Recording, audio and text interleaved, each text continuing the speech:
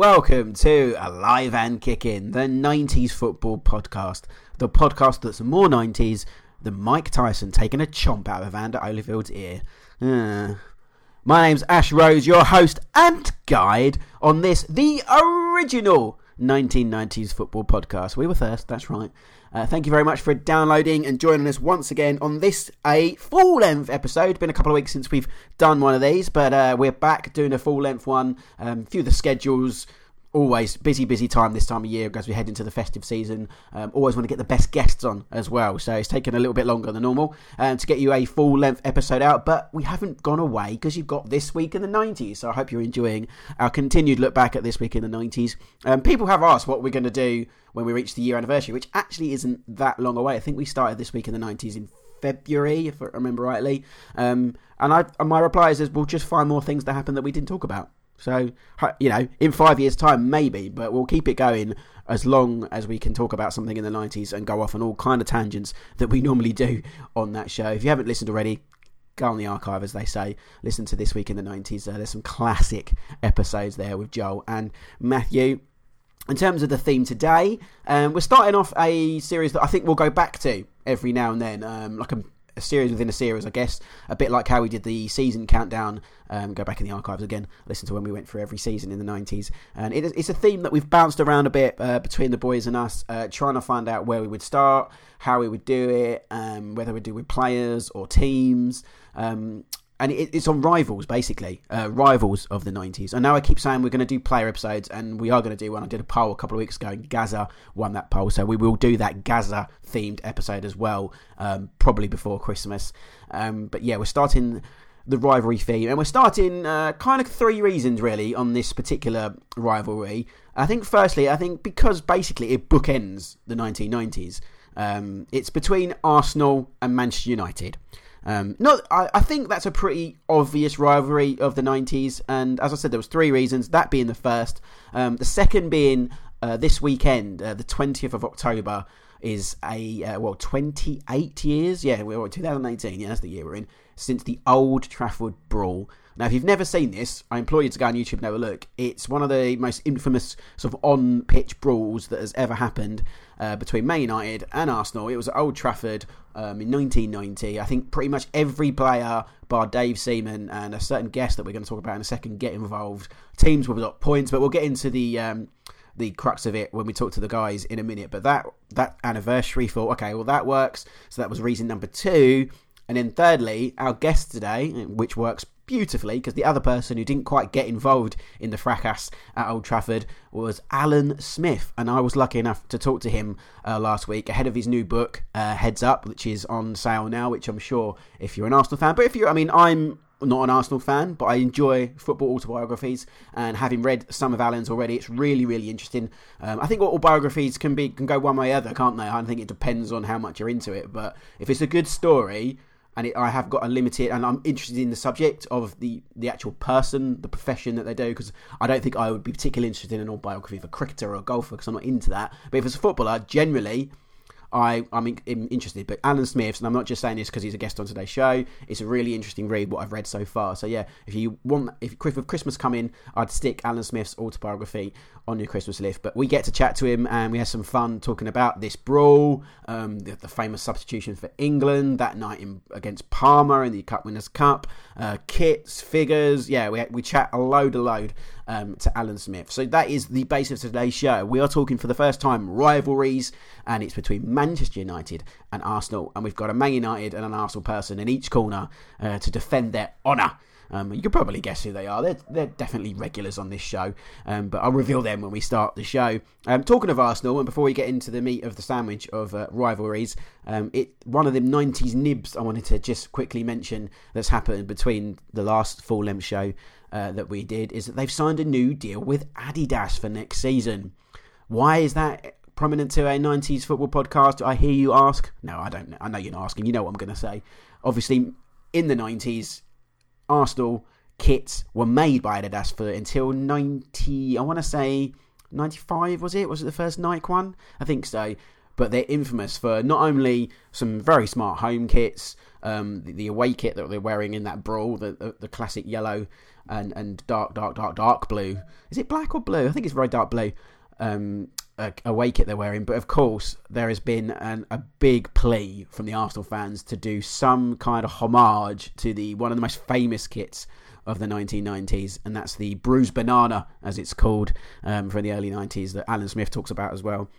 So hopefully Adidas have taken that on board. Although I think it's the away kit the following season, they wore it in the Charity Shield, the yellow one that's got the sash across it as well. That's another. I think pretty much across the board, the Adidas kits for Arsenal in that early 90s period are stellar. Let's just hope they don't get thrown with a template, please. No, but for the big teams, they seem to stay away from templates, so hopefully we won't see that, and they'll go with some sort of homage to the Bruised Banana or something like that. I'm looking forward to seeing what Adidas do for Arsenal next season. The only other bit of 90s news related I wanted to mention is something we'll definitely talk to one of our guests about, and another clue who it is there. I'll tell you in a minute anyway. Is that Panini have, for the first time since 1992, won the rights to have the Premier League for license for their stickers and their cards next season. So since, I think, would have been the first Premier League sticker album in 94, it's been Merlin, which then became Topps. They've since turned their stickers into a massive collection called Match Attax, which I know very well, my day job, because we work very closely with them at Kick Magazine, the UK's biggest selling monthly football magazine for kids. But from next season, Panini are going to have their greasy mitts all over the licence, so you'll see an official Premier League sticker album and cards, I imagine, for Panini next season for the first time since their football collection of 1992 sticker album, and the cards, I think they were called Panini 92 as well. So that is happening. So two exciting things for next season. They have a little 90s tinge to them. But let's go with something now that's more than a tinge. It's full-on 90s natter as we talk rivalries for the first time here on Alive and Kicking. And in the red corner, the red and black, I suppose we'll call it, the red and black corner, we have, of course, we have our regular Matthew Christ talking Man United and the origins of the rivalry with Arsenal. And in the red and white corner, we have Mr. Panini himself, author Greg Lansdown, who will be defending and talking about Arsenal's role in the early 90s and the late 90s, the Wenger era. Wasn't so much in the mid, but we'll talk about why that happened on the show. And of course, our guest, Alan Smith, talking to me this week. So enjoy the show and let me know what rivalries you'd like us to talk on future shows, because there's a plethora of them that we could talk about, I think, whether it be players, whether it be teams, managers maybe. Let us know on Twitter at AK90s and on Instagram. Let's build that Instagram baby up and up and up. If you follow us, if you are on Instagram, get on AK90s pod. I really tried to make that feed slightly different to the Twitter feed, so the pictures you might see on there are slightly different to the pictures I sometimes put on the Twitter feed, so follow us both on there. And as always, if you subscribe to us on iTunes, leave us a 5-star rating and review, because that always helps us out immensely. Thank you very much. But I'm Ash Rose. Enjoy the show as we talk rivalries. Sit back and enjoy a nostalgic ride through the decade that truly changed the face of football. If the 90s are now retro, then it's time for a celebration. Welcome to Alive and Kicking, the 90s football podcast. Seconds out then, it's our first rivalry show here on Alive and Kicking, and as I said in my intro, it's fell into our lap a little bit that we are doing Arsenal and Manchester United, bookending the 90s with their rivalry, with a little bit in between, as I'm sure we'll discuss. But who will we be discussing it with? You know who, because I've said in my intro, but let's give them the proper intro anyway. In the red and black corner, I suppose you could call it. He's always here because we've given Joel a rest on International Week. But this guy, he's still with us. He is a writer for many plethora of outfits, including the Tifo Football, Betfair, the Sportsman, lots and lots and lots. Matthew Christ, how you doing? I feel like I'm missing an arm tonight. I feel like there's something missing. No offence to Greg, but it's a very rare.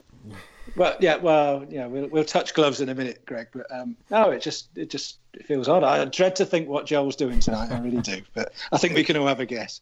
Do you think we could go a whole show without mentioning Middlesbrough? I think we can. You just ruined it now. Yeah, I think we can. Apart from this point, I don't think there's an actual reason to mention them. I'm sure we might probably find one. And that Greg that Matthew mentioned there is in our red and white corner representing Arsenal. He is author of the brilliant book Stuck on You, as well as being the Panini man. Greg Lansdown, how you doing, buddy?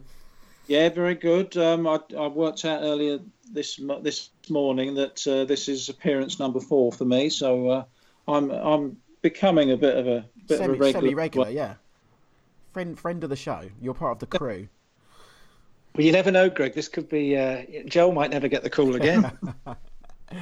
Yeah, this could be a landmark moment. But we'll always need a bit of Joel. I think everyone needs a bit of Joel Young in their life sometimes. That's his chat-up line, isn't it? Well, that's worked well so far. Is it? Only joking, buddy, if you're listening. We love him, really. Greg, before we get into the meat of the sandwich of the show, we can't have you on and not talk very quickly, because we've got a lot to get through, about the big news this week. Panini got the Premier League stickers back, didn't they? Exactly. Well, they've never had the Premier League. Merlin and then Topps, who bought Merlin, has always had that. But for any child who grew up in the 80s, Panini and the First Division, as it was, they went hand in hand. And it's a very special moment for someone of my age, and I'm sure Matthew as well. Yeah, it's big Absolutely, news. Big news. I work quite closely with Topps, and I know a little bit of what's gone on, which I can't say on the record. But yeah, you'll be working very close to Panini then, I would suggest. Well, yeah, I can't say anything on that just yet. But yeah, probably is the only answer I would say at that point. But yeah, it's a big move in the sticker world that we'll see next season. It'd be interesting to see what they do with the license and how they do the books and the cards and all that, because Match Attax is very popular, so we'll see how that all goes. But that's for 2019. We're talking 90s. We're talking two juggernauts of not just this era, of any era, but this is a particular era where they were massive rivals, particularly at each end of the decade. Arsenal and Manchester United. I'll quickly as I said, they were rivals throughout not just the 90s, but throughout football, going all the way back to the 50s. The cup final in 79 is a big one that older generations would refer to. But I think this rivalry really kicked off once Ferguson was in there. And it always goes back to the late 80s. And Matthew, I know it's something you've touched on before, a couple of games at the back end of the 1980s involving Nigel Winterburn. This is kind of where the spice in this rivalry, this stage of this rivalry really began, wasn't it? Yeah, I think, like you said, if we go back far enough, we can take it right back decades and decades. And there was a little bit of needle. I'm not sure how far back Greg goes, but I know there was a little bit of needle in the sort of early mid 80s with United and Arsenal, League Cup two-legged semi-final in 83 and FA Cup semi-final in 83 as well. But the sort of line in the sand I would draw when it comes to the rivalry that we sort of know and talk about today would be, well, there's two games really. There was the first one I can recall was Ferguson's first game in charge of United against Arsenal at home in January 87. I think Arsenal were about 22 games unbeaten or something coming into the game, came to Old Trafford against a pretty ragtag United team, as they were when Ferguson took over, as we all know. And as so often was the case, United beat Arsenal, which they seemed to do. Whenever Arsenal seemed to have some kind of long run going on at the time, United seemed to be up against them and trying to stop them. And on this occasion, they did. They beat Arsenal 2-0. Terry Gibson scored, Gordon Strachan scored, probably the two smallest players ever to play for United. But it all kicked off. There was a bit of a ruckus. Norman Whiteside was involved, no surprise there. And David Rocastle was actually sent off, which is quite surprising for a lot of Arsenal fans, but a lot of people that remember.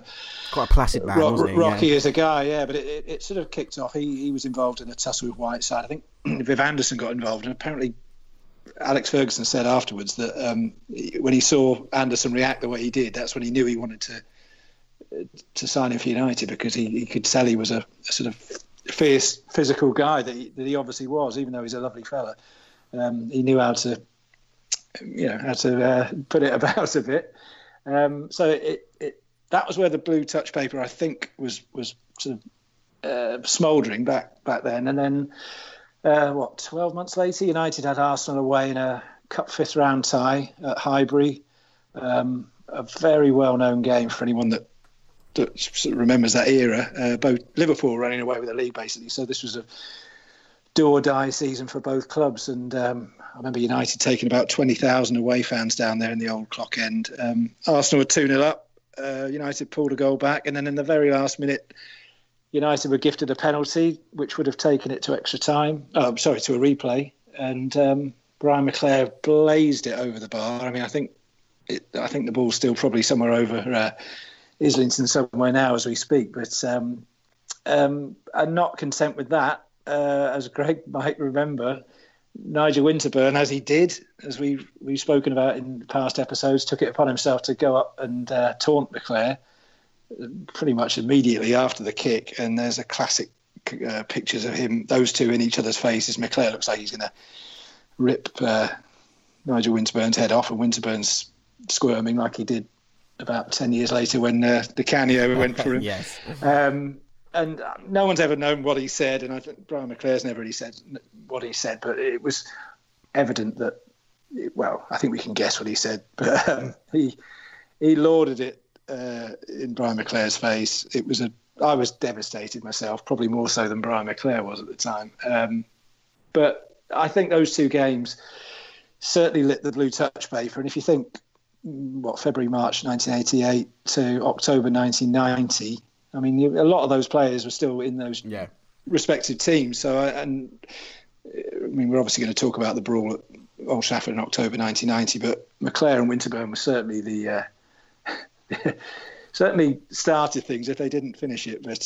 But in a snapshot, I think it was those two games at the end of the 80s that, for one reason or another, whether it was I think Ferguson came into United. I think he knew that they weren't a particularly good team, but I think he thought, if we can't beat them in terms of playing football, we'll try and beat them in terms of aggression and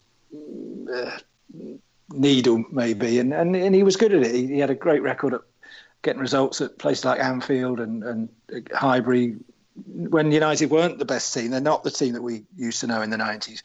So this was probably the first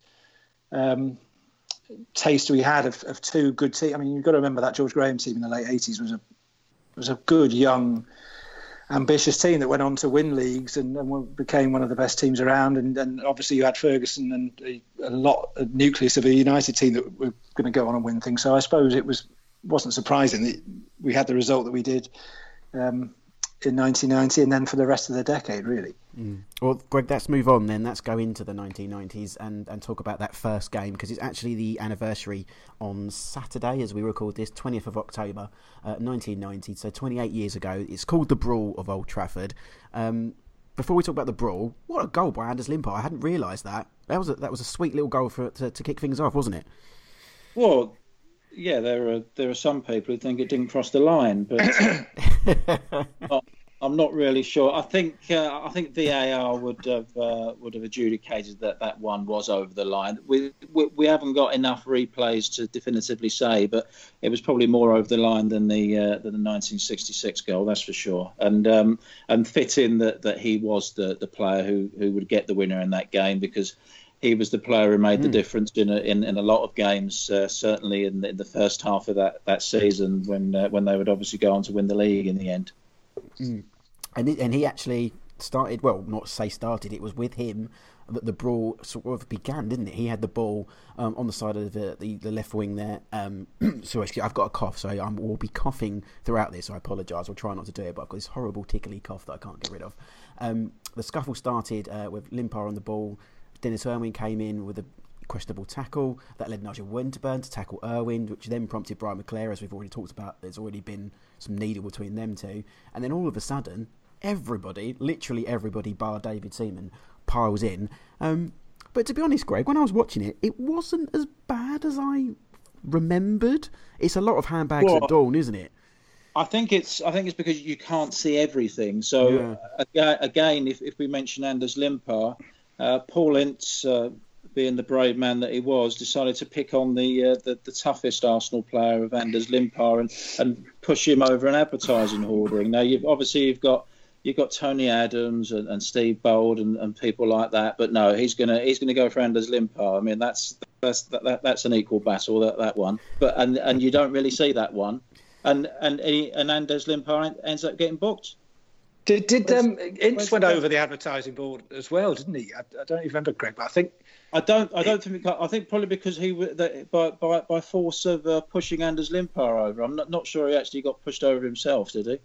Yeah, I think he went over as well, and then he came back on with a bit of a vengeance and was a bit embarrassed and sort of flew back onto the pitch, basically looking to take it out on anybody else that was there. I think there's definitely a lot that you don't see from the television camera. And Paul Davis is fairly heavily involved, but again, you wouldn't know by looking at the footage. But to be honest, in terms of why Arsenal got deducted 2 points, it was more to do with the fact that they were really on notice following the Norwich brawl the season before, which was probably as bad. I was that was in the corner of the ground where I was, and I think because they're all stuck in the goal net, it was harder for everyone to get out. So it seemed to go on a bit longer, and it was a tense game, 4-3, and then from there it was a case of that the next time something happened with Arsenal, they were going to be in trouble. So in that respect, you could probably say that Man United were a bit unlucky, but then again,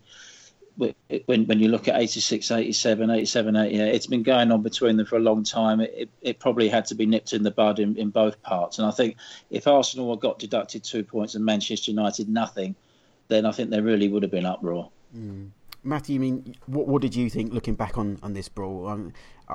It's something we wouldn't see now, and if we did, I think Twitter would explode. But, I mean, it was kind of... you saw scuffles on the pitch, but I mean, this was really like literally everyone, even though Alan Smith, who we talked to in a bit, claims he wasn't involved. But I did spot him there. But it was literally everyone on that pitch bar David Seaman, wasn't it?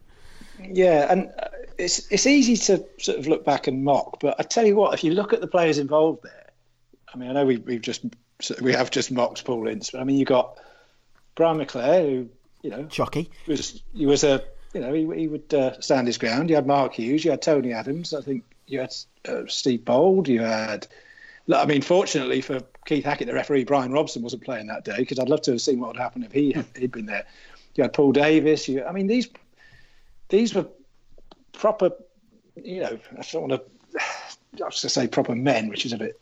I don't mean it like that, but, these were guys that weren't afraid to kick lumps out of each other. We're not talking about the modern day era where a push in the chest would... I mean, if that was now, you'd have 21 of those players would be rolling around on the floor holding their face.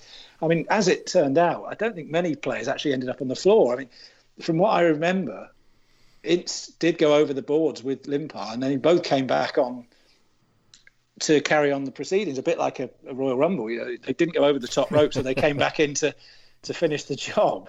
And you had Pallister, you had these guys were big guys that weren't afraid to square up to each other, and they didn't. And there was no fading injury. It was push and shove, but you can mark and you can say, oh, it didn't look that bad. But if you think about it, if you think 21 players now pushing and shoving and Pallister had his arm around someone's neck at throat at one point. I think Neil Webb was involved. It would have carried on. I heard the referee Keith Hackett talking about the events, and he was saying that he was basically given two choices. One was to stand back and watch and wait for it to all fizzle out, and then he could take action, or do what he did do and was try and get him in between the players. And he basically thought, well, I've got to do something because it's not going to just fizzle out. I mean, now there would be one pushes the other, a player gets involved, and then they'd all jockey and sort of it would all fizzle out. But then it was, I don't know where it would have ended up. It probably ended up in the car park the way it was going. But it definitely, if you watch it back, it was definitely McClair on Winterburn, because Irwin goes to ground, Winterburn goes in. I think the ball gets stuck between Irwin's legs, and McClair just goes in there like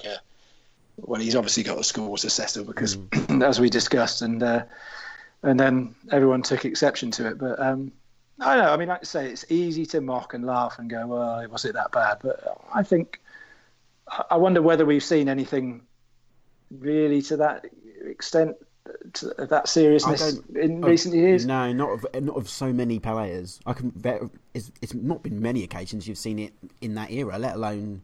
It's just the fact that they all jumped in. You see kind of, 3 or 4, maybe 5 or 6 players getting involved. West Ham, Arsenal, when Patrick Vieira spat at Neil Ruddock, I remember that being quite a few players. But to see the whole team bowl the opposition goalkeeper is quite unique. But what also unique, Greg, as well, is that no one actually saw red. I mean, is that a fair assessment? Because Keith Hackett couldn't see who was the biggest culprit. Do you think that's why no one actually saw a red card? Well, I think if you look back to some of the biggest incidents of the 90s involving Arsenal and Manchester United, it seems that there were so many players who could have got red cards. I was looking at the 96-97 game at Highbury, and Ian Wright really should have been sent off in that one. Then there was the game in 99 again at Highbury, when both Vieira and Keane should have got sent off for raising their hands. So it seems to me that the referees were actually very lenient in games between those teams, and to be honest, all for the better really, because everybody remembers the match up between Keane and Vieira over the course of it, and if they're going to send them. If they're going to send them off after 20 minutes, then we're going to lose a lot of the theatre that happened over that course. I was going to say, Greg, I did listen to Keith Hackett. I'll give him the credit. On the Football Pink podcast that was out this week, Mr. Hackett was on there giving a great account of the events of that day, and he basically said that was his view. He thought if he went in there and sent off 3 or 4 players, which he could have easily done, he said the fans would have basically been ripped off, and they wouldn't. And not just this game, but games subsequently. He said if you go in and send players off after God knows how long, you're going to miss players like, well, Robson wasn't playing that day, but Vieira could have been sent off. Robson, Keane, Bruce, Pallister, Schmeichel, Ian Wright. They could have all been sent off in any of these games after 10 minutes. And if that's the case, then it's just going to ruin it. So his view was, and I agree with it and respect it, was basically, look, let's get on with it. Unless something terrible happens, dust yourself down and we'll get on with it. Play the game and we'll sort it out after the match, which is basically what happened in this game. So I think only 2 players got booked, didn't they? Winterburn got a yellow card, and McClare, I think, wasn't it? And Limpar. Yeah, Limpar as well. Yeah. And but from an Arsenal point of view, a supporter's point of view, you want to see that, because over it's getting on for 40 years now that I've been supporting them, the periods when they've been successful is when they've had a bit of edge, they've had the attitude. So Arsenal won the league this year. They won the league in the Invincibles year when there was an incident at Old Trafford. It's not a coincidence. No, I think every football fan would agree, Greg. I think every team, every fan wants to see their team have these players. I mean, and I don't know if you remember. I'm sure you do, Greg. But there was a video footage of George Graham the Monday after the incident, where he sort of gets all the players together at the training ground at London Colney and basically uses it to their advantage, saying, right, look, we're going to get done here. We're going to get screwed by the FA or Football League, I suppose it would have been. It's them against us. We'll show them. And ultimately they had 2 points deducted, which I believe put Arsenal 8 points off Liverpool at the time. Yeah, and they still won the league. An all start to that season. It was their best start, wasn't it? They won eight in a row, I think, was it? Yeah, I've got on my notes. Yep, 8 in a row. Yep. Yeah, and obviously Arsenal only lost one that season, didn't they? So, but I mean, if you think now, if you get deducted 2 points and it puts you 8 points off the leaders at the end of October, game over, they would say that was it. But in fairness to Arsenal and George Graham, he used that to his advantage, and they only went on to lose one more game and won the league. So it isn't always the worst thing that can happen. Well, let's just tie a bow on that then. As Greg alluded to, both teams were deducted points. As he said, Arsenal lost 2 points and United lost 1. They also both fined £50,000 each.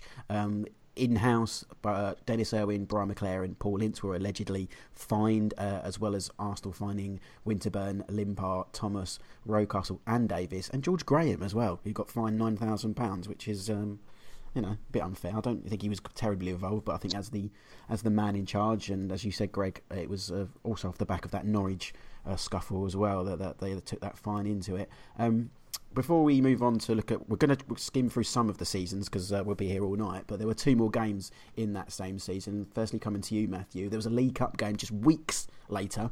I remember watching this on a Wednesday night on Sports Scene. That used to be the late night programme. There was no match of the day or something. Got Sports Round, Sports Scene. Would it not have been midweek sports special, I think? Sports, something like that. I just remember watching. Oh, yeah, it would have definitely been midweek sports special. It would have definitely been Brian Moore, surely, being a London commentator. Yeah, I just remember so unique at the time to watch, being allowed to stay up and watch a midweek football, and it was the League Cup game between Arsenal and Manchester United at Highbury. And Matthew, this one really went the way of United, and there was quite a sedated atmosphere in terms of, because it was only weeks after this brawl, but in terms of in front of goal, you went a bit goal crazy that night, didn't you? Yeah, and something else you've forgotten to mention there as well. The kit that United were wearing that night. I was coming to that. But yeah, I have to say there's an element of United fans of a certain vintage. I include myself in this, that looks back at this night as obviously United weren't the fantastic team that they went on to become later on in this decade, but there's that League Cup run, and this game particularly was the first glimpses of the United team under Ferguson that could really attack and blow teams apart, and they certainly did this night, because Arsenal were a force. They really were. I mean, in the league they were basically unstoppable under George Graham. They only lost that one game famously. They had a fantastic defence. They were a machine in football. And for United to go there and do what they did that night, obviously there was some youngsters playing, Lee Sharp famously. It was a real eye opener. And obviously now, if it happened, it would be the biggest thing going. Everyone would be saying that they're going to go on and win the lot, but it wasn't really like that at the time. It was more a sort of quiet, I wouldn't say confidence, but acknowledgement that there's a change in that United team from the previous couple of seasons, where United were pretty workmanlike, and you had players like Whiteside and McGrath and Robson and Stapleton, and all great players in my eyes, but they suddenly clicked in this game, and it was quite something else to see the way that they blew this Arsenal team apart. I don't know how it felt for Greg on the North Bank there, but it was a heck of a... Yeah, I mean, obviously 3-0 down at half-time is not the best, but when they brought it back to 3-2, I think we all thought that, this is it. Yeah, I agree. I did. We're going to pull it back, but it wasn't to be. But what I most remember is walking out after the game thinking, Arsenal's so-called resilient back four, that they've been found out, and how on earth are they going to recover a few days later playing Liverpool, obviously top of the league at the time, and did they recover? Well, they beat them 3-0. So, all credit to them. 6 goals in one game and beating the champions-elect 3-0 a few days later, and some teams don't get over defeats like that, and it really unsettles them for months on end. So at least credit to Arsenal for that, for coming back quickly. Could I just say, do you think that team, that Arsenal 90-91 team, was slightly underrated, Greg? Because I do. I think they were. Any team that loses one game, and not only did they only lose one game, they lost their captain, went to prison. Yeah. Which is obviously massive, and they were taking on a Liverpool team who, 87-88, they were one of the best teams ever. Then Arsenal won it. The following year, Liverpool got it back, and it looked to all intents and purposes that Liverpool going to do it again in 1991. And they say that it was Man United who knocked Liverpool off their perch, but really it was Arsenal and George Graham's team, because if it wasn't for Arsenal, Liverpool would have walked away with the league again that season. It's something Alan Smith says. 10 goals conceded, and It's something Alan Smith says when you'll hear in the interview in a bit, that team, obviously they lost that one game against Chelsea that season, were underrated. But going back to that 6-2 as well, it's so unusual, and for anyone who's listened to this who wasn't around in the 90s and just likes hearing about these memories, the League Cup was a massive deal at that point, and you can see that in this game. It's not just a 6-2 where Arsenal had fielded the youngsters and Man United had fielded a B team. These were, even though Lee Sharpe played, Lee Sharpe was a big player at the time. Even though he was 19, he was expected to be the next big thing. It didn't quite work out for him, but Mark Hughes scored in this game. Danny Wallace, who was a big player at the time. It struck me just how important it showed the League Cup was. And yes, the other thing I was going to say about this game is that beautiful best ever Man United away kit. I always remember that, and Lee Sharpe dancing in it when he scored his hat-trick, that famous Lee Sharpe dance. Let's just quickly go to the final game of that season, then we'll quickly go to Greg. It was Arsenal 3, Manchester United 1, Alan Smith with a hat-trick. This was just days after you clinched the title, and there was Man United giving you the Guard of Honour, so it was quite ironic to see the start of the season, these two teams brawling, and by the end of it, you're walking out with them clapping you. Yeah, actually, it wasn't days after. It was the day. I remember sitting in the car with my dad a few hours before the game was due to kick off, listening to Forest versus Liverpool. Ian Woan's winner, and we clinched the game in the car. So you can imagine what kind of a walk to the ground that was, knowing you've already won the league. You can relax, because otherwise they would still have had to have got something from that game, but. It didn't matter. Of course, it was nice to win the game, and as far as Alan Smith was concerned, he was going for the Golden Boot, so those 3 goals are important for him.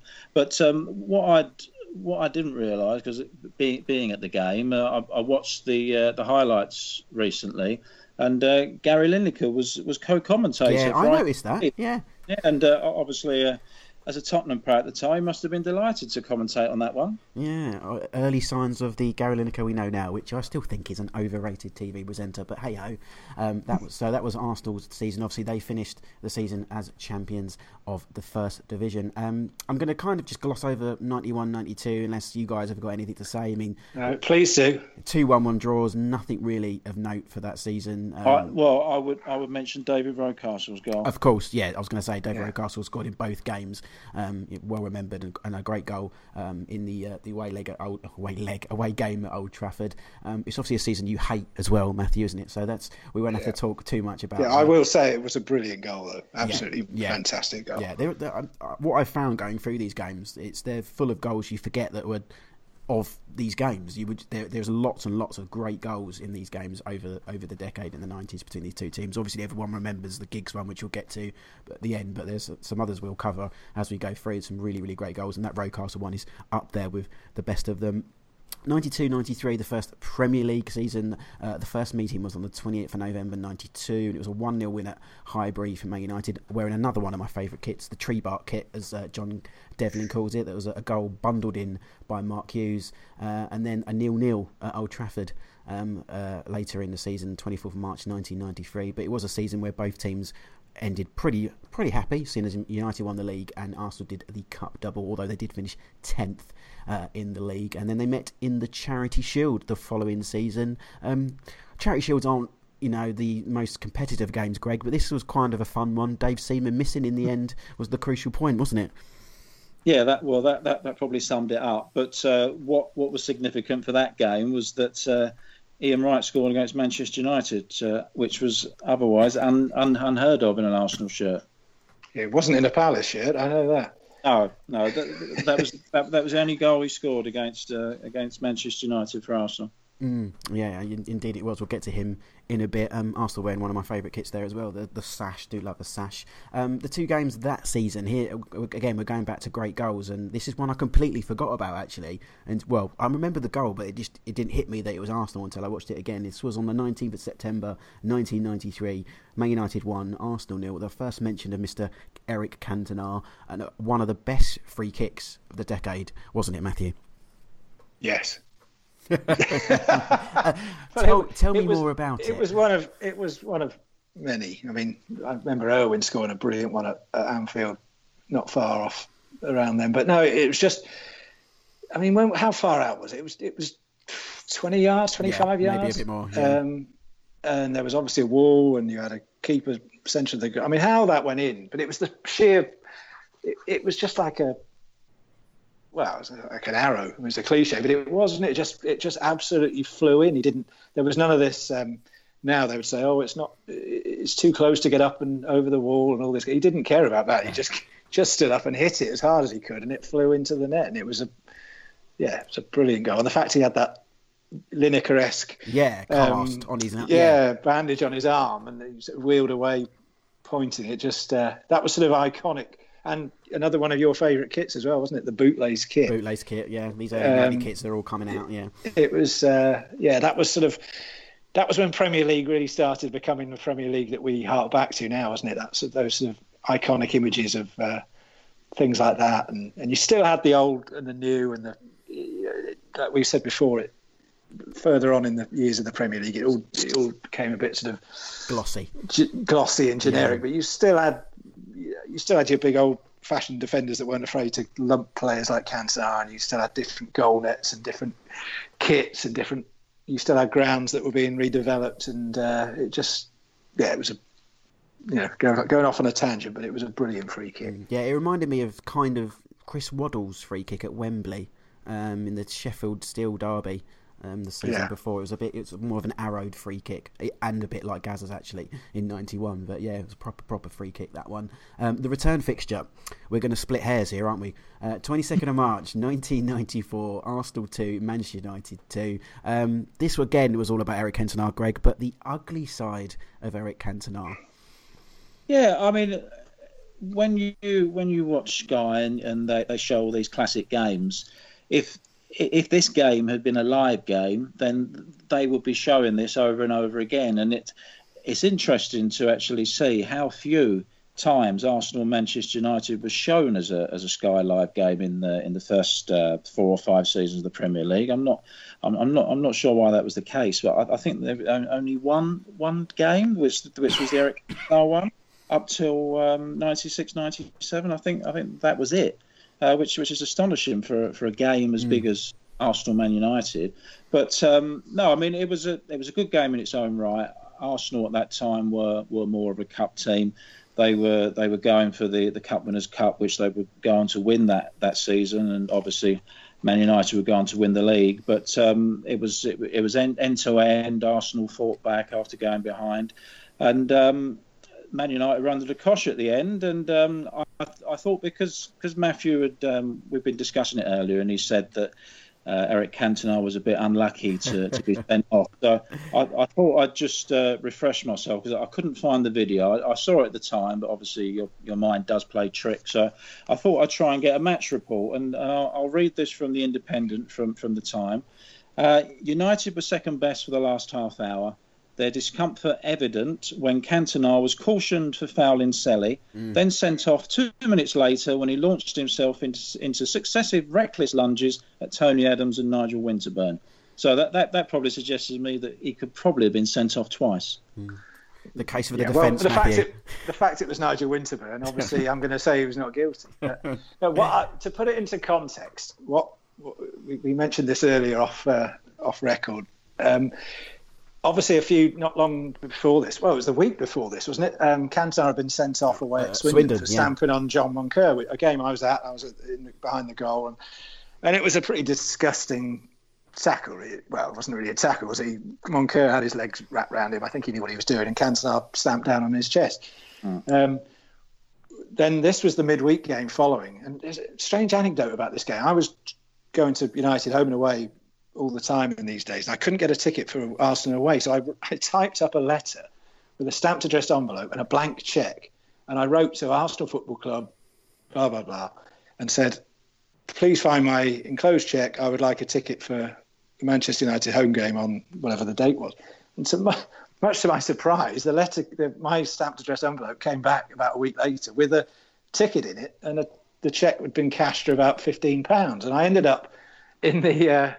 But it wasn't the director's box, but it was behind the old dugouts of Highbury, the classic old sort of greenhouse dugouts. I mean, again, how you could, now, maybe you could do it these days. I haven't tried, but I'd love to know what would happen. But somehow somebody must have opened my letter and thought, oh, okay, there's a ticket.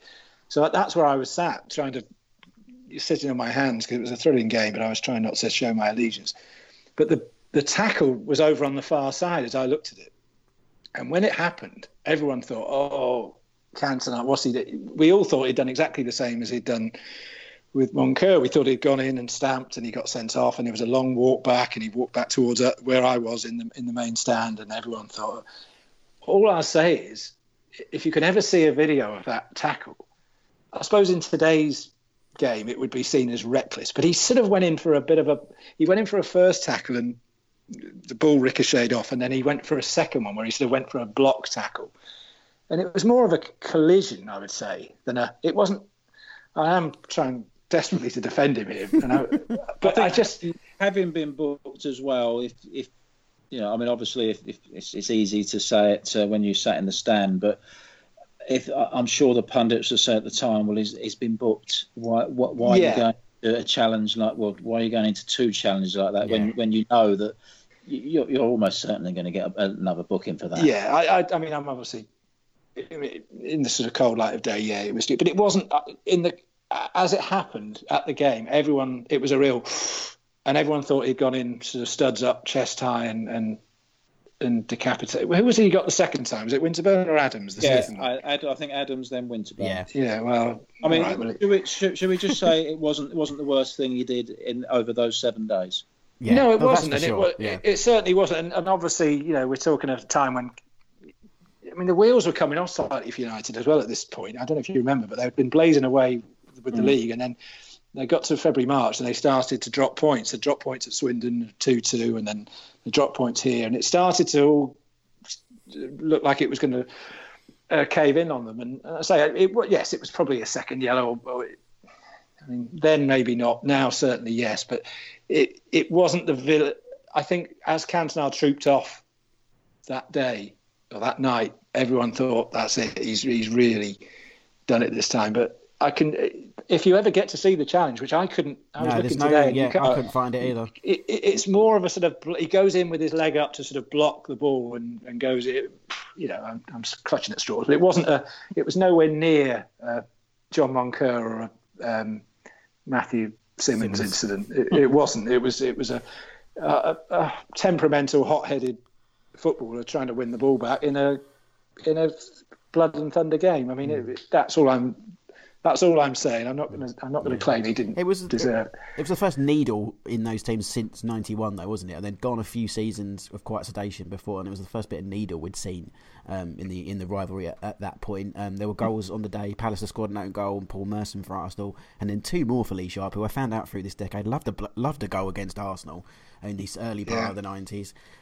But yeah, so that ended 2-2, that one. Going on then to the next couple of seasons, again, there wasn't as much needle and as much riding on it before the pre-Wenger era. 94-95 there was a goalless draw in November 94, and then the return fixture 22nd of March 95, Man United quite convincing victory over Arsenal with goals from Mark Hughes, Kanchelskis and Lee Sharp once again, which was the start of an 8-match unbeaten run, which sadly didn't make a difference in the end, as we've talked about in that title race. I don't know if you boys... A 3-0 game is an interesting one though, because although Arsenal were by far the weaker team from 92 to until Arsene Wenger arrived, every other game was very tight. Yeah. Whereas this was the one where the golfing class really told, and George Graham had just gone, and I refreshed myself on the Arsenal lineup that day, and it was Vince Bartram in goal. Oof. Steve Morrow in midfield, Chris Kiwomya up front, and Glenn Helder on as sub. Obviously, they did have 8 other players in the starting lineup, but I think if you're looking at that as a spine, and then you look at the Manchester United team that day, which apart from Eric Cantona was a team full of top class internationals. Then the only surprise is that it was only 3-0. You mentioned Steve Morrow and Chris Kiwomya there, Greg, 2 players who went on to play for another glorious London team later in the decade as well. to not much hurrah. As well, wasn't it? No, we never had. No, we never. It sounds like we should have, but no. Yeah, definitely. Gillingham. I'm thinking of Lee Harper. Yeah, Lee Harper. Yeah, because we had Lee Harper, Matthew Rose, and Chris Kiwomya and Steve Morrow at some point.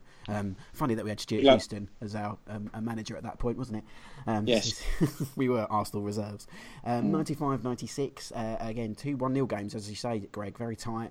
Arsenal beating United in the 4th of November 95, where the Dennis Bergkamp goal, and Man United wearing that grey kit. There's a game that you don't remember him wearing a grey kit from. It's not the Southampton game. And then return fixture, 20th March 1996, Man United 1-0, Eric Cantona. This was the start of a run where they won 7 of their last 8 games en route to the double. Things step up a gear in the following season as we go to the Arsene Wenger era. The first game, maybe not so much. It was the Man United 1, Arsenal 0, a Winterburn goal, which I put smiles on the faces of the United fans probably, especially as it came off the back of 3 defeats, the Chelsea game, the famous Newcastle 5-0 and the Southampton 6-3. But the 19th of February 1997, I was on a school trip in Paris. Yeah, here goes my holidays again. At Euro Disney, and I watched this in a hotel with my friends. Not a log cabin? No, I was in some hotel with school watching this game. This is famous for the Ian Wright-Peter Schmeichel clash during the 2-1 win for Manchester United. Matthew, have we talked about this before? Did we talk about this on This Week in the 90s? We have, yeah. And I think I remember saying that all I really remember about it was that incident. Well, I don't, obviously, because I've looked at it since, but we were talking about that tackle stroke challenge from Ian Wright. And, well, I mean, allegedly Peter Schmeichel had said something to him that he took exception to, and went in hard, and they had to be separated, didn't they, after, as they were going down the tunnel or something. But I mean, I wouldn't want to go in hard like that on Peter Schmeichel and get the consequences. Obviously, Ian Wright was wound up enough to do so, but I mean, I don't know whether Greg knows any more about what was it about. It was actually the previous game, November '96, where Peter Schmeichel was accused of racially abusing Ian Wright for a challenge in that game, and then it was rumbling on, leading up to the return game, and I was rewatching the game earlier, and it's clear that there was something on Ian Wright's mind. If you go through the second half, he did a very bad tackle on Irwin, which in this day and age would have at least potentially drawn a red card. He then had a goal disallowed, and obviously never scored against Peter Schmeichel in a competitive game. Then he went over the top on Schmeichel when the whistle had gone, and then he missed with a header near the end, which would have brought the game level. So not one of his finest hours, and he does mention it in his autobiography that Sir Alex Ferguson then later went to him and said to him that I'm surprised. I didn't think you were the type of person that would play the race card. And Ian Wright said he lost a lot of respect for Sir Alex Ferguson after that. So those 2 games had a lot more to it than perhaps met the eye. Do we know if they ever made it up? I mean, I don't know if they ever come across each other in punditry situations. Not that I can recall. I've got a note here that says Wright and Schmeichel settled their differences, but there's no example given. But I'm sure they have. What it did do, it did light the touch paper on Wenger and then Ferguson this season, especially when Wenger advised the Premier League to not extend the season to help ease Man United's fixture congestion. To which Ferguson publicly reported, maybe he should concentrate on Ian Wright's tackles rather than Man United. He's at a big club. Well, Arsenal used to be a big club, and maybe next year he could be in the same situation. I wondered what his story would be then. And this also came off the back of Alex Ferguson's famous quote of Arsene Wenger upon his arrival in English football, when he said he has no experience of English football. He come from Japan, emphasising it, and now he's in English football, and he's telling everybody in England how to organise their football. So this really was, Greg, the moment that I think this new rivalry within this 90s rivalry began, wasn't it, this season?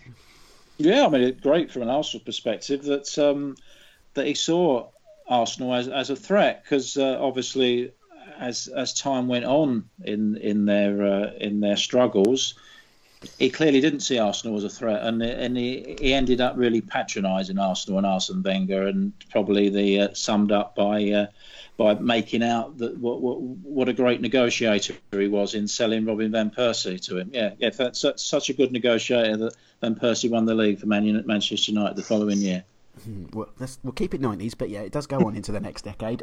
Before we talk about the next two following seasons, which were big seasons in both camps, let's go to our interview. We're keeping it with the theme this week as well. I was lucky enough to speak to somebody who was very much involved. We mentioned him a few times already, Alan Smith, especially in the early part of the decade. He has a brand new book out, as I said in my intro. If you like your autobiographies, I recommend it highly. I've read a portion of it already, and it's really entertaining, and I'm not an Arsenal fan, as you all know. It's called Heads Up. Please do check it out.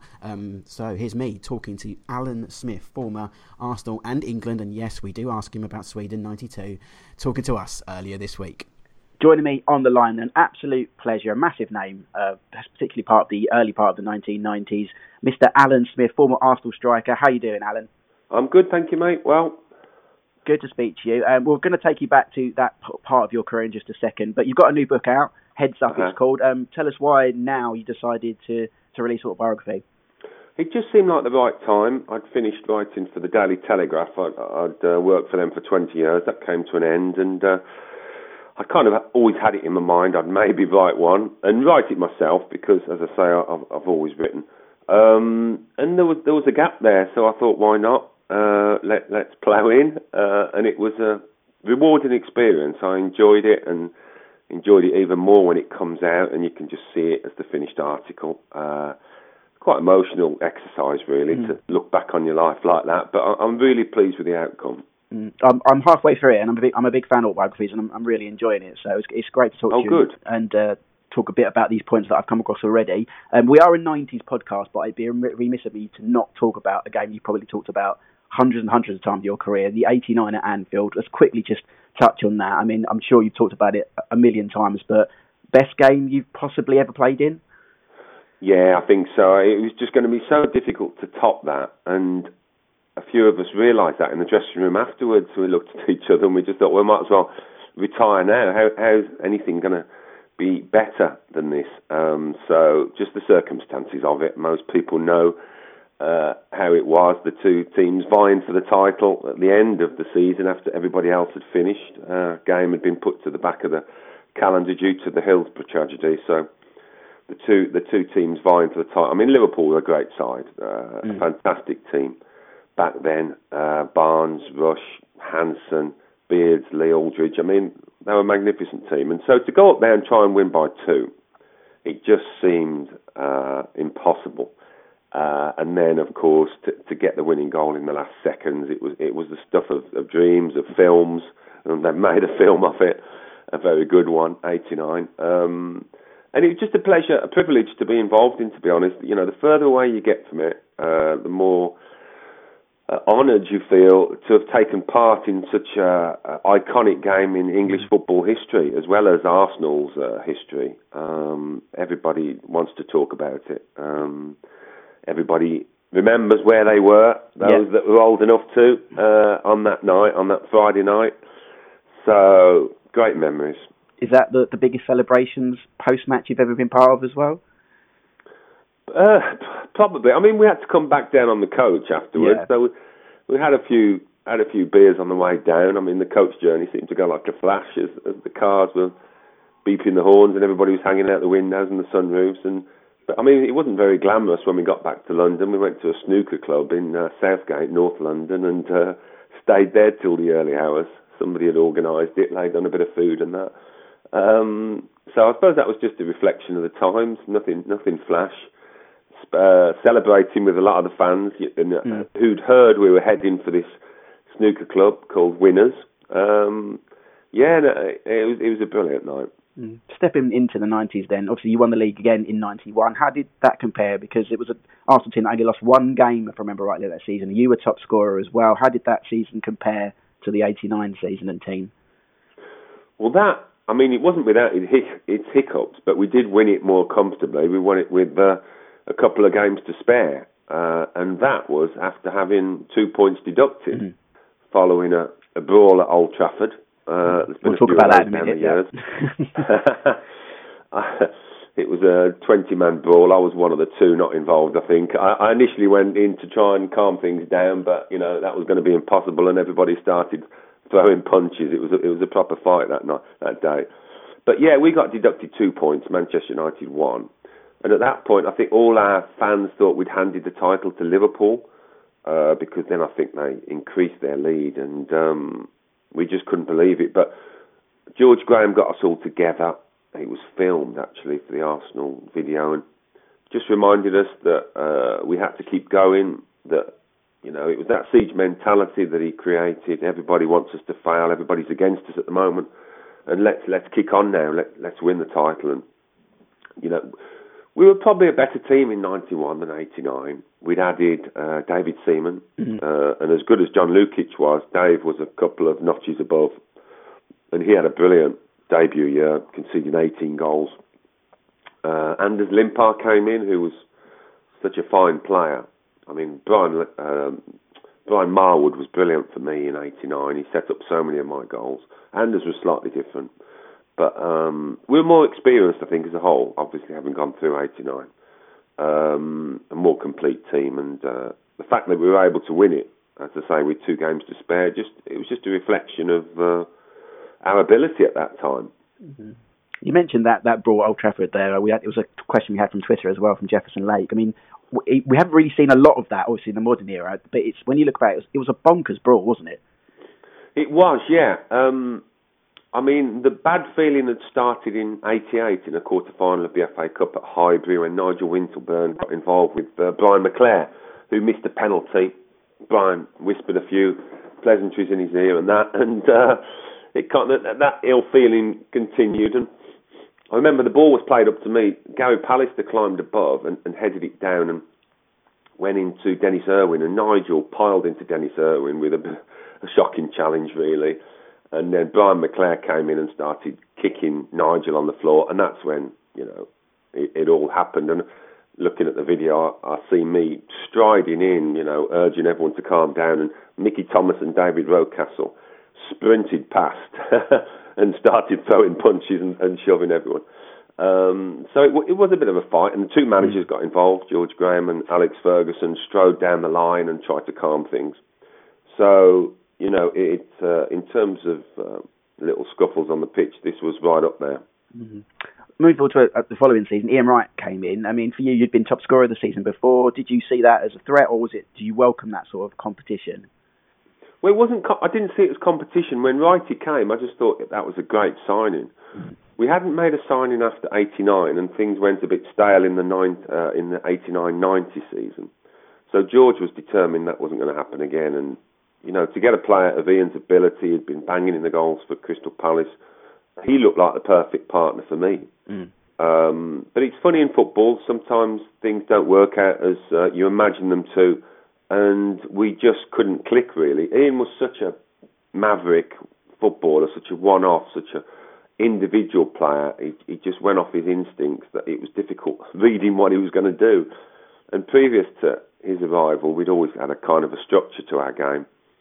That went out the window a little bit as we began feeding Ian at the earliest opportunity, and it really affected my game more than it should have, really. My confidence dipped alarmingly, and my goals just, 1 minute I was getting 25 goals in a season, the next it was 3 or 4, so it was a really bad period for me leading up to my retirement.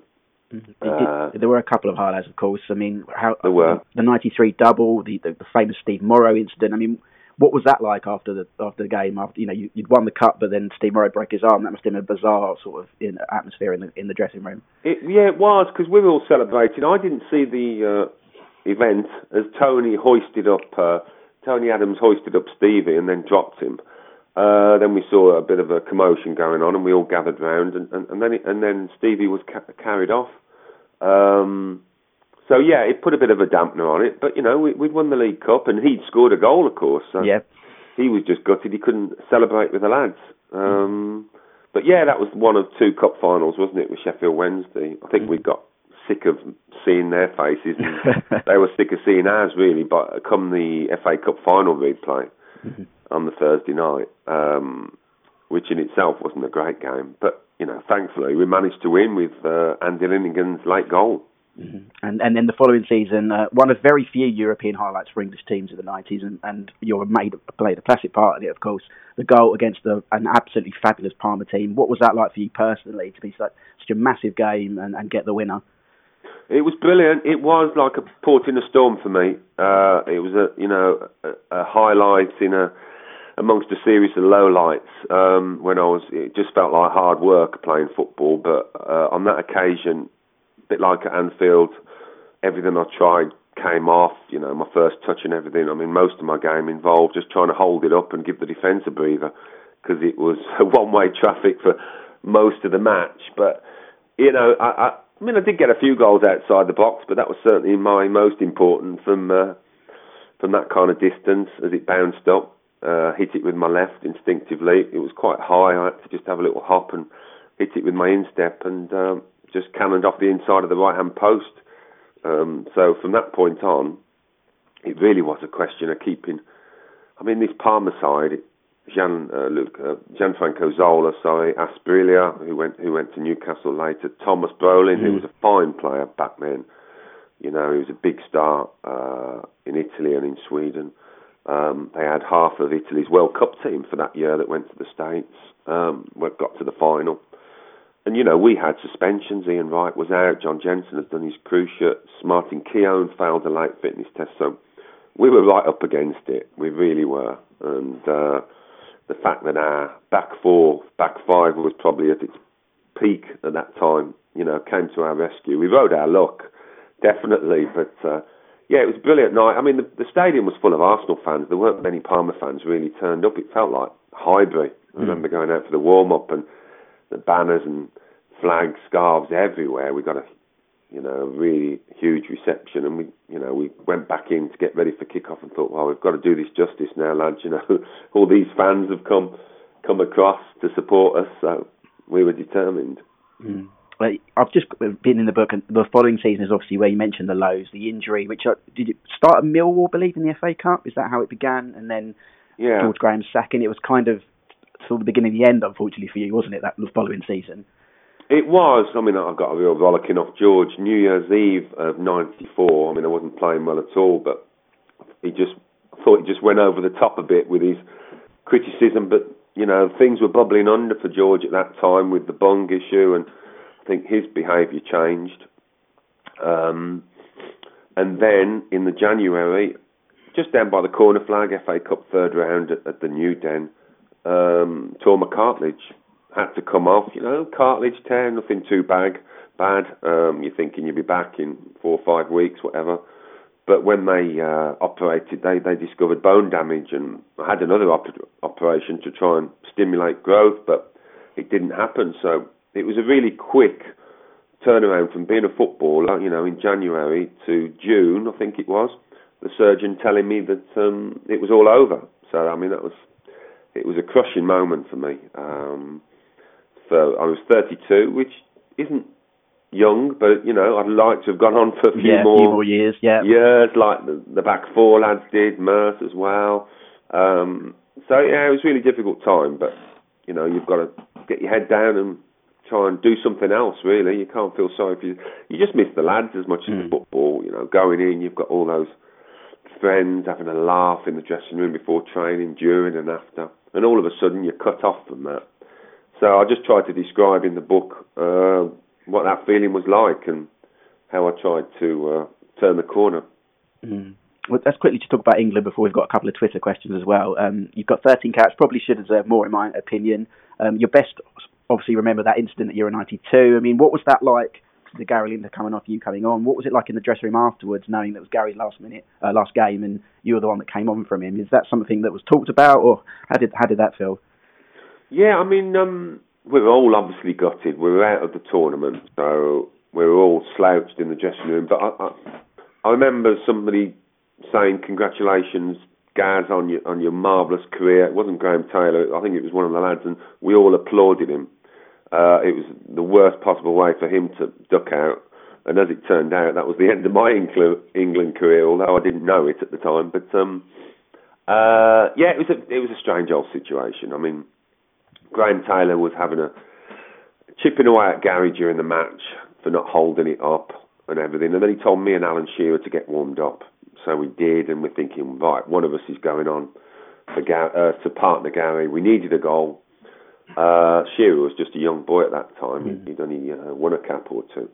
But he called me back, or at least I think he did. He said, Alan, come back. So I beat Shearer to it and whipped up my tracksuit top. And it was only then that you see Gary coming off and me going on. You don't have time to think about it. You just think, right, my country needs me. I've got to try and do something here. But it was to no avail. I think I hardly got a kick. And Thomas Brolin, we just talked about, scored a wonderful goal. And we were out, and that was it. And how do you look? I mean, England caps, it's still the pinnacle for you. You scored 2 goals in 13 games. It's still something you look back on with pride, pulling on that shirt. Oh, definitely, yeah. Looking back, 13 caps, you could argue, I don't know. Every time you pull on that shirt, you've got to realise that there's nobody else in the country better placed to be centre forward. You are the best centre forward this country can produce. So that is a marvellous feeling. To line up at Wembley, national anthem. I got the winning goal against Turkey at Wembley in the European Championship qualifier. And your parents, your mum and dad are in the stands. So it's absolutely fantastic. I loved every minute of my time with England. I really did. Even when I joined up and I didn't get a kick, I absolutely loved it. We've got a few questions from our listeners. Lee Adams asked, your favourite Arsenal shirt you played in? Obviously, you played in the famous bruised banana shirt. We all hated that when it came out. I think, there's talk of it coming again. I don't know what it's going to look like. Obviously, Arsenal are having Adidas again. I love those Adidas shirts. And I think the 89 kit, both the red and white and the yellow and blue, they were my favourites. Definitely. A few years later, we went on to Nike, but those early Adidas kits were my favourites. Yeah, I'm with you on that one. Rob E says, how did you feel about that one yellow card you got in your career? Yeah, it was a funny one, really. Looking back, I'm quite pleased I got it. You get a letter off the FA that's sent to the club. Reasons for it. It was for ungentlemanly conduct, delaying the taking of a free kick. I had a little scuffle with Graham Hyde, who was a midfielder for Sheffield Wednesday, and we both went to ground, and I just knocked the ball away with my hand. The ref had already given a free kick, but I just knocked the ball away to give myself time to get up and into position, and he booked me for it. So a gasp from the Arsenal fans, you can't book Smudger. But it was easier not to get booked then, I'll have to say. Gary Lineker famously went through his entire career without getting cautioned, but I didn't used to backchat to the ref too much, didn't do too many tackles, so it was a bit easier. The odd missed time challenge, you wouldn't get booked for that then in the way that you do now. I hate to see refs produce a yellow card when it's a fraction of a second out. An honest challenge for the ball. What do you want players to do? Just not bother tackling? That's a bit of a bugbear of mine. Hopper and Son says, Ian Selly, loved him. What went wrong, Alan? What went wrong with Sells? Yeah. It was injury, wasn't it? Yeah, he broke his leg. Yeah. How good could he have been? Because I know at the time he was rated quite highly as a youngster, wasn't he? He was. Really good footballer. He wasn't the strongest boy. He was really wiry frame, but he was a good player. So, listen, you just never know, do you? But if he'd have managed to stay fit. He did a great job in the Cup Winners' Cup final alongside Stevie Morrow and Paul Davis, who was the only senior pro in that midfield. So that's where luck comes into it. I managed, thankfully, to stay injury clear for the majority of my career. I only got little hamstring pulls and that. I fractured my cheekbone in '89, but that was the worst of it really until I had to retire. So you have to feel for people like Sells who break their leg and sometimes you lose your momentum. Last one of these from Bobby G. I have a football figure of you from the early 90s that looks nothing like you. Do you own one, or do you remember the football figure? Yeah, that little plastic one, I've got one somewhere, yeah. I thought it was quite a good likeness myself. There you go. Brilliant. Well, final one from me, and we always ask guests, who would be the best player you played with and the best player you played against during the 90s? It's always difficult, isn't it? Because how do you compare a defender to an attacker? Yeah. I play with two of the best finishers of their generation in Gary Lineker and Ian Wright, But I loved playing with Paul Merson. I really did love playing with Merce. I mean, David Rocastle was magnificent when he was a younger boy. And I played with Gazza for England. I mean, I could name so many, but I played with Gazza in his pomp. Brian Robson was marvellous. Best players against? I played against a couple of German centre-halves at Wembley, Jürgen Kohler and Thomas Buchwald, somebody Buchwald anyway, and they didn't give me a kick. They just won the World Cup the year before. They were monsters. So, you tend to remember those ones that make life hard for you. You mentioned Gazza there. We always ask, is any Gazza story you can tell us? There's normally one that everybody has. Well, I shared a room with him with England. God knows why they put me with him. Maybe they thought I was going to calm him down, but it didn't work because he never sat still for a second. But I remember one trip to Russia, I tell in the book, and me and Gazza and, obviously the B team, we played the one day, the England B, and the full side were playing the next. So we were on the coach, having watched the senior team, and we were sat out on the coach in the square, waiting for the lads to get changed, and then we were flying away the next day back home. Gazza was getting bored on the coach, and he got this big wad of rubles out of his pocket and decided to slip them through the sunroof at the top of the coach. And of course, when the coach moved away, they all fluttered in the air and caused a riot in the square behind us, really. And the soldiers with the trench boots and the big khaki overcoats and that weren't happy. And this one bloke with his rifle slung over his shoulder marched onto the bus and decided to pick on me. And he started screaming at me in Russian, made me stand up and everything. Everyone else is looking with a petrified expression. He's eventually gone away. I'm thinking I'm going to get arrested or something, but Gazza's on the back seat, crouched down, giggling away. That was just him. He was just always up to something. Indeed. Well, it's been brilliant to speak to you, Alan. Good luck with the book, and we'll hope to speak to you again soon. Thank you. Cheers. Hi, this is Elton Wellesby, and you're listening to Alive and Kicking, the outstanding 90s football podcast.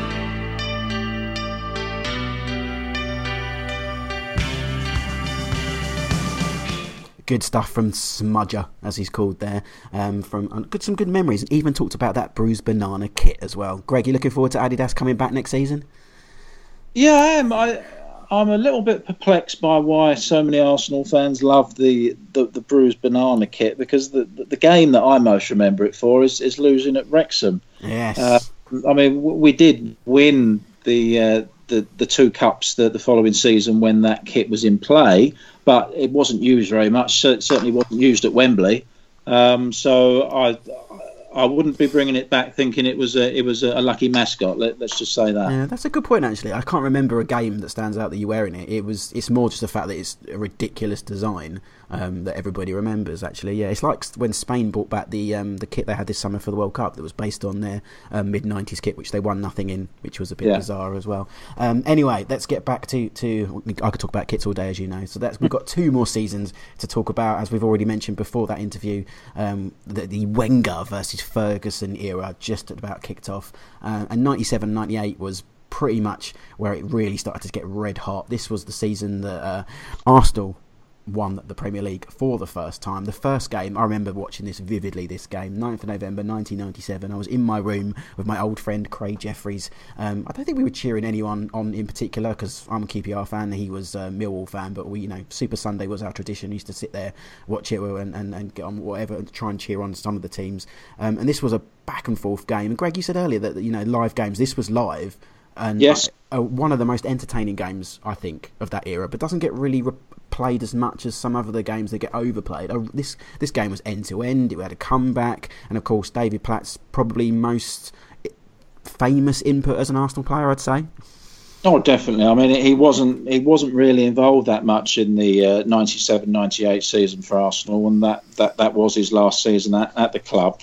But I mean, this was a game that had everything, and I think it was one of the games that you can look back on at the end of the season and say, well, what happened there played a large part in why Arsenal went on to win the league. It was Nicola Anelka's first goal for the club, and although Ian Wright was still first choice at that time, he would eventually get an injury in January, and which would rule him out for pretty much the rest of the season. And then Anelka had a long run, and that first goal it's always important to get an early goal to get the fans on your side, and they obviously did with that one. And then Vieira's great strike, where I think a lot of people forget that he injured himself in the process of celebrating in that one. So it was and missed a few games, I think, after that. And although Arsenal won that game, they were very inconsistent in the first half of that season. So that, although it was a key game, it certainly wasn't a game that put them on a long run from that point. And then another thing you can say is if you were to make a list of players Arsenal fans would least like to score again over the last 30 years, I think most would put Teddy Sheringham very, very high on that list. So for him to score 2 goals wasn't the best, but fortunately, as you mentioned, there was a happy ending for us at least. A big header from David Platt, and that Vieira goal, another peach. I did mention the Merson goal earlier as well, which was another goal in this rivalry during the decade, which is a great one. Matthew, we'll talk quickly for you because this isn't the season you want to remember, but this is some game even to be on the bad end of it. Yeah, I mean, Greg said it didn't make I suppose it did make a big difference in terms of the season, but in terms of the rivalry, it was sort of it was. I don't want to keep saying how it lit the blue touch paper, because that blue touch paper is probably long burnt out by now. But it started off that sort of series of epic games, didn't it, between these two, Wenger and Ferguson and United and Arsenal, and you could almost, by this stage of the rivalry, you could almost guarantee that there was going to be something at stake. Not always in terms of points, but there'd be something. There'd be a clash between these two teams, and this was certainly one. And like I say, it didn't really feel like it was going to be significant, because as the season went on, Arsenal sort of were lagging behind somewhat. But obviously, as we know, as it turned out, it was significant. It was a significant result in terms of for Arsenal and for the Premier League season as a whole. Indeed. And then the return fixture, one of the most famous games of the 90s, 14th of March 1998, Manchester United 0, Arsenal 1, the Mark Overmars goal. Arsenal, it was first ever goal at Old Trafford in the Premier League, which I didn't realise until I read that today. They trailed United by 12 points in December. But this was the game that pretty much put them on the road to the title. Greg, in all your 40 years you've mentioned as an Arsenal fan, where does this game rank? Yeah, again, I mean, fortunately, as an Arsenal supporter, 4 years later, I was again at Old Trafford to see them actually win the league at Old Trafford. So it can't rate as highly as that, but it's clearly not too far behind, and especially with the manner of the performance, because this wasn't a sneaky little 1-0 win. I mean, Mark Overmars terrorised John Curtis that day, had a Stonewall penalty denied, and they had plenty of chances, as did Man United had a few, and Alex Manninger had a good game. But I think overall Arsenal really deserved to win this game, and it set them on they just started to go on a run, but this was the game where they really started to believe that they actually were still in with a chance of winning. And Matthew touched on the previous game and said that there wasn't anything, although it was an interesting game, etc. That there wasn't any particular spark, and I think probably the reason for that is that in 97-98 there was no Roy Keane involved. So those two games were more football games than the games that preceded it the following season, when there was always a lot more tough tackling going in.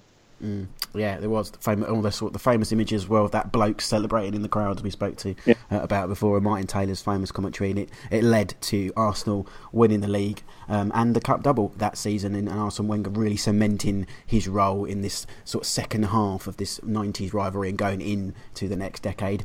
However, Man United's reply would come the next season. Matthew, this is a season we've talked about at length, so I'm going to get Greg's view in a minute, because we've probably never done that. But one game, Matthew, I hadn't really ever spoke to, I don't think we've spoke at length for, is the first game that season. Obviously, you lost in the Charity Shield, but on the 20th of September 1998, Arsenal blew away Man United in this opener, with Freddie Ljungberg scoring on his debut as well. I mean, at that point, I bet the treble seemed a million miles away, didn't it? Yeah, but I mean, United were famously slow starters in this, well, probably throughout the 90s, really, or the whole of the that sort of Ferguson, that great era that he had. Quite often, even at Christmas time, you wouldn't have your mortgage on United to win the league, even though more times than not they went on to win the league. So there was nothing unusual about United getting turned over in September, October. I mean, we've spoken before about those, the famous Southampton game, the Newcastle game. It did happen quite often. So it almost seemed like it was part of the change of the seasons, really. As soon as autumn came around, United were going to be off the pace and we'll probably get a hiding from a rival that was looking to go on and challenge them for the league, like we thought Newcastle would when in that famous 5-0, was it? Yeah, 5-0, wasn't it? Yeah.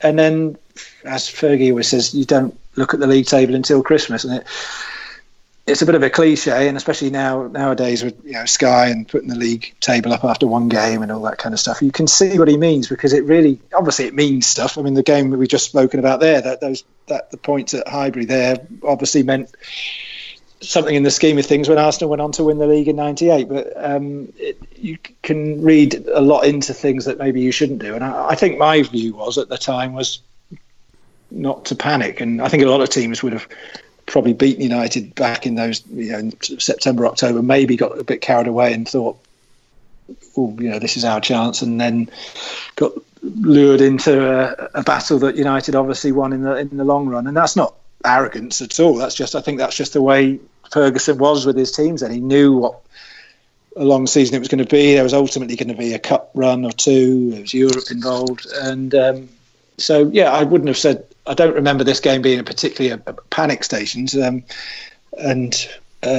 ultimately it proved not to be the case from an Arsenal point of view. I'm not sure whether there was a sort of a high hopes and expectations at the time, but from my point of view, I thought it was almost sort of a run-of-the-mill defeat prior to Christmas for United, and then you almost expected them to kick into gear come January, which thankfully they often do.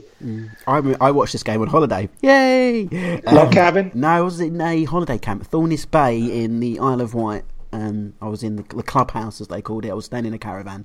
But yeah, I watched this game. I remember watching it on my own, because I was, at this point, I was at that age where I didn't want to go on holiday with my parents, but I still had to. So I was watching this game in the bar on my own, and a few pints. Yeah, I might have snuck a beer in. I think one of the holiday reps shouldn't have done. Probably cost him his job, bless him.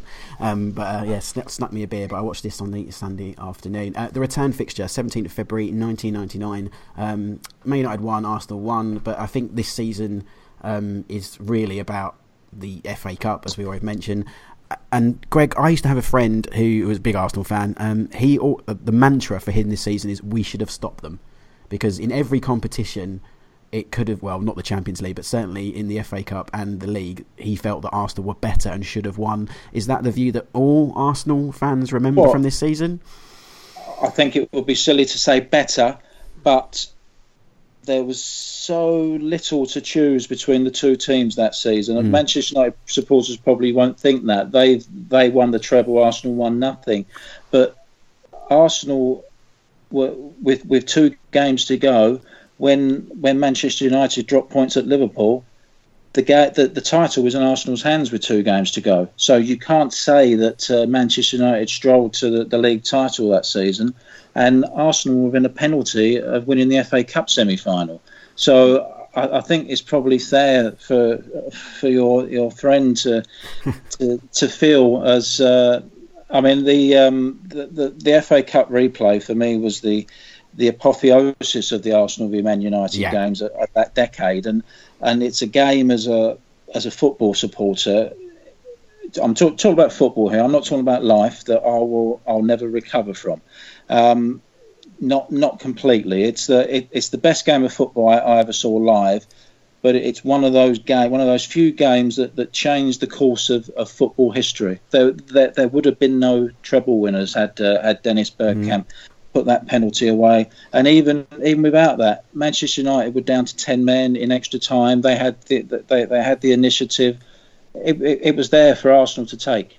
No, that's perfectly put there. That's exactly what I was going to say as well, Matthew. This is the game, isn't it, that sums up specifically this part of the rivalry in the 90s. This is the game. Wenger, Ferguson, the two teams at the very, very top of the game at the time. This is one for the archives, isn't it?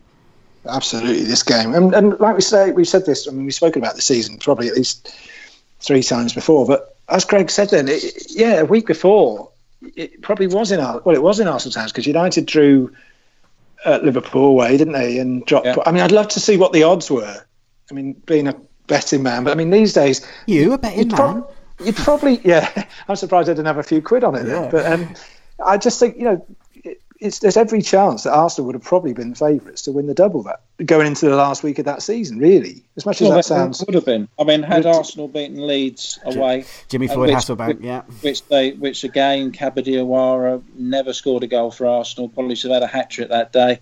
Had they won the last 2 games, they'd have won the league, simple as that. And when you're top of the league, you probably expect to win the last couple of games. Did you? I mean, from in sort of title run-ins and cup runs and what have you that we've all witnessed down the year. I mean, did you have that confidence, or did you have that feeling of, we're not going to? Because I know United often put the fear into people with their sort of late surges and that sort of United factor that they obviously did have. But that was the thing, because Arsenal also had a poor first half of that season. Arsenal also had a surge. We said we wouldn't get Middlesbrough in, but Arsenal beat Middlesbrough 6-1. Not long before that, they also stuffed Wimbledon 5-1. So they were on a good run. And that Liverpool game was the same night that Arsenal won 3-1 at Tottenham. So do you think Arsenal supporters that night thought that we weren't going to win the league? Well, I would assume it was almost. When it's Paul Ince, wasn't it? I think who got that last gasp. Yeah, but when that went in, we almost thought, well, it's destiny now. Yeah. No, it's interesting because, like you say, history over time, obviously, it's remembered for United winning the treble, and it was a fantastic achievement. But it's interesting to hear someone else's point of view, to think that, because so often you speak to people and they say, I remember playing United, but you just knew that they were going to come back and you just knew that they were going to score, and not seeing it from that point of view. Sometimes I'd say, well, I didn't think that at all, because you don't, do you, as a fan? You sort of think the worst case scenario. But it's interesting to hear that view from your point of view, that you actually did think that you were going to win the league and probably should have won the cup at the same time. So, and it was obviously, you never rely on anyone to get anything from Manchester United. So obviously on the last day of the season, even though Tottenham went ahead, nobody at Arsenal really believed that they were going to go on to win that game. But it was actually when it was in Arsenal's hands to win those 2 games, for Bergkamp to get that penalty, then Arsenal were reigning double holders. So why should they not? No, it's interesting because, I mean, did you think when Bergkamp stepped up for that penalty, I mean, you had no doubts, or did you? I mean, no, I certainly had doubts then, because Arsenal were notoriously bad penalty takers around that time. I mean, the following season, and again, I can get Middlesbrough in. Arsenal lost. Greg, you've ruined the whole show. Arsenal lost 3 cup competitions on penalties, including the UEFA Cup final. So that was how bad Arsenal were. They kept chopping and changing. So no, I certainly wasn't confident then. When I was confident was when Anelka put the ball in the net, and I didn't realise the flag had gone up. Yeah. Well, I don't think anybody realised for about 5 minutes that Anelka was pretty much in the crowd celebrating, wasn't he? Oh, they all were. It's certainly a game that it's a cliche, but it literally had everything, that game, didn't it? I mean, it was a great game, and the best thing about it was the pitch invasion at the end. You can't beat a good old-fashioned Villa Park semi-final, players being carried off on shoulders high. I just think that's something that you just don't see anymore, obviously, because semi-finals aren't at Villa Park. But it was something that seemed to always happen at Villa Park, was fans running on from the side and carrying players off on the shoulders. Especially given how sort of lame the first game, the 0-0, the first was really like a forgettable. But that's probably the most least talked about game in this whole in the history of football, probably. Yeah, in the history of football and the history of this subject, really, isn't it? And what was also strange about that game, considering it was Arsenal, Manchester United, the two best teams in England at the time. I remember going to get tickets for the replay up to Highbury the day before, and I go up to queue. That there was no queue. No, that's true. Yeah, there was only. I checked the crowd, and it was 30,000, and I thought it was even less. There was certainly less at the kickoff. Yeah, because if that was now, there'd be all kinds of stink about ticket prices and who's getting to. But it'd be at Wembley as well. Well, yeah. They moved it to Wembley. But it wasn't uncommon then, because you did have, when replays came around, they came around quite quick. So there was obviously I remember going to Villa Park for a semi-final against Crystal Palace, and there are reasons for that, because obviously a Palace fan had sadly died in a fight before the first game, so a lot of Palace fans didn't go. But I think the attendance was about 25,000 for the replay, and it's just, now that really would make headlines, whereas then it was just sort of accepted that it's a replay, people have got to get to work, and it just, it's difficult to get to. But it was different times, I suppose. For us, that's where the rivalry ends. Obviously, it went well into the 2000s, the Battle of Buffet, the Battle of Old Trafford. There's many more that's for another podcast. But let's finish on a question for both of you. If you could pick a favourite moment from this decade of the rivalry, Greg, coming to you first, what was your Arsenal-Man United moment from the 1990s? Obviously, a few do stick out, but I would have to say the Mark Overmars goal at Trafford. And Matthew, is it a silly question? Is it Giggs' hairy chest? No. I could bend the rules here and say, could I count 89-90 as 90s? Go on then, I'll let you. Well, all right, I've got two answers. If I can include the 89-90 season. Not Michael Knighton, sure. Yes, the Michael Knighton game, because I was just so full of optimism at that game that day, as everyone else was, thinking that everything was going to change and it was all glorious, and United beat the reigning champions 4-1, and Brian McClair missed another penalty against Arsenal. But if you're not going to let me have that one, which you shouldn't do really, because it was technically August the 19th, 1989, I would probably say the League Cup, the Rumbelows Cup tie. Really? Yeah. Oh, but purely because it was, as we've spoken about before, I was 14, 13. I was in my peak of football, meaning everything to me then. When you're 26, 7 or whatever, it means slightly less, or it did to me. But that, not just that, but like I said before, there was a definite turning point for United in that season. United didn't go on to win that League Cup, but they beat Arsenal, they went on to beat Liverpool, they beat Leeds in a two-legged semi-final. There was just a real feeling behind the team in that competition, and so personally, that game at Highbury. But I suppose I'd have to say the Giggs' hairy chest, but just for the purposes of this podcast. But personally, I like a personal one. Any memory that's got that kit in it, Matthew. If nothing else, the Maple Leaf kit. If nothing else, brilliant. And while you're there, where can people find you on the social?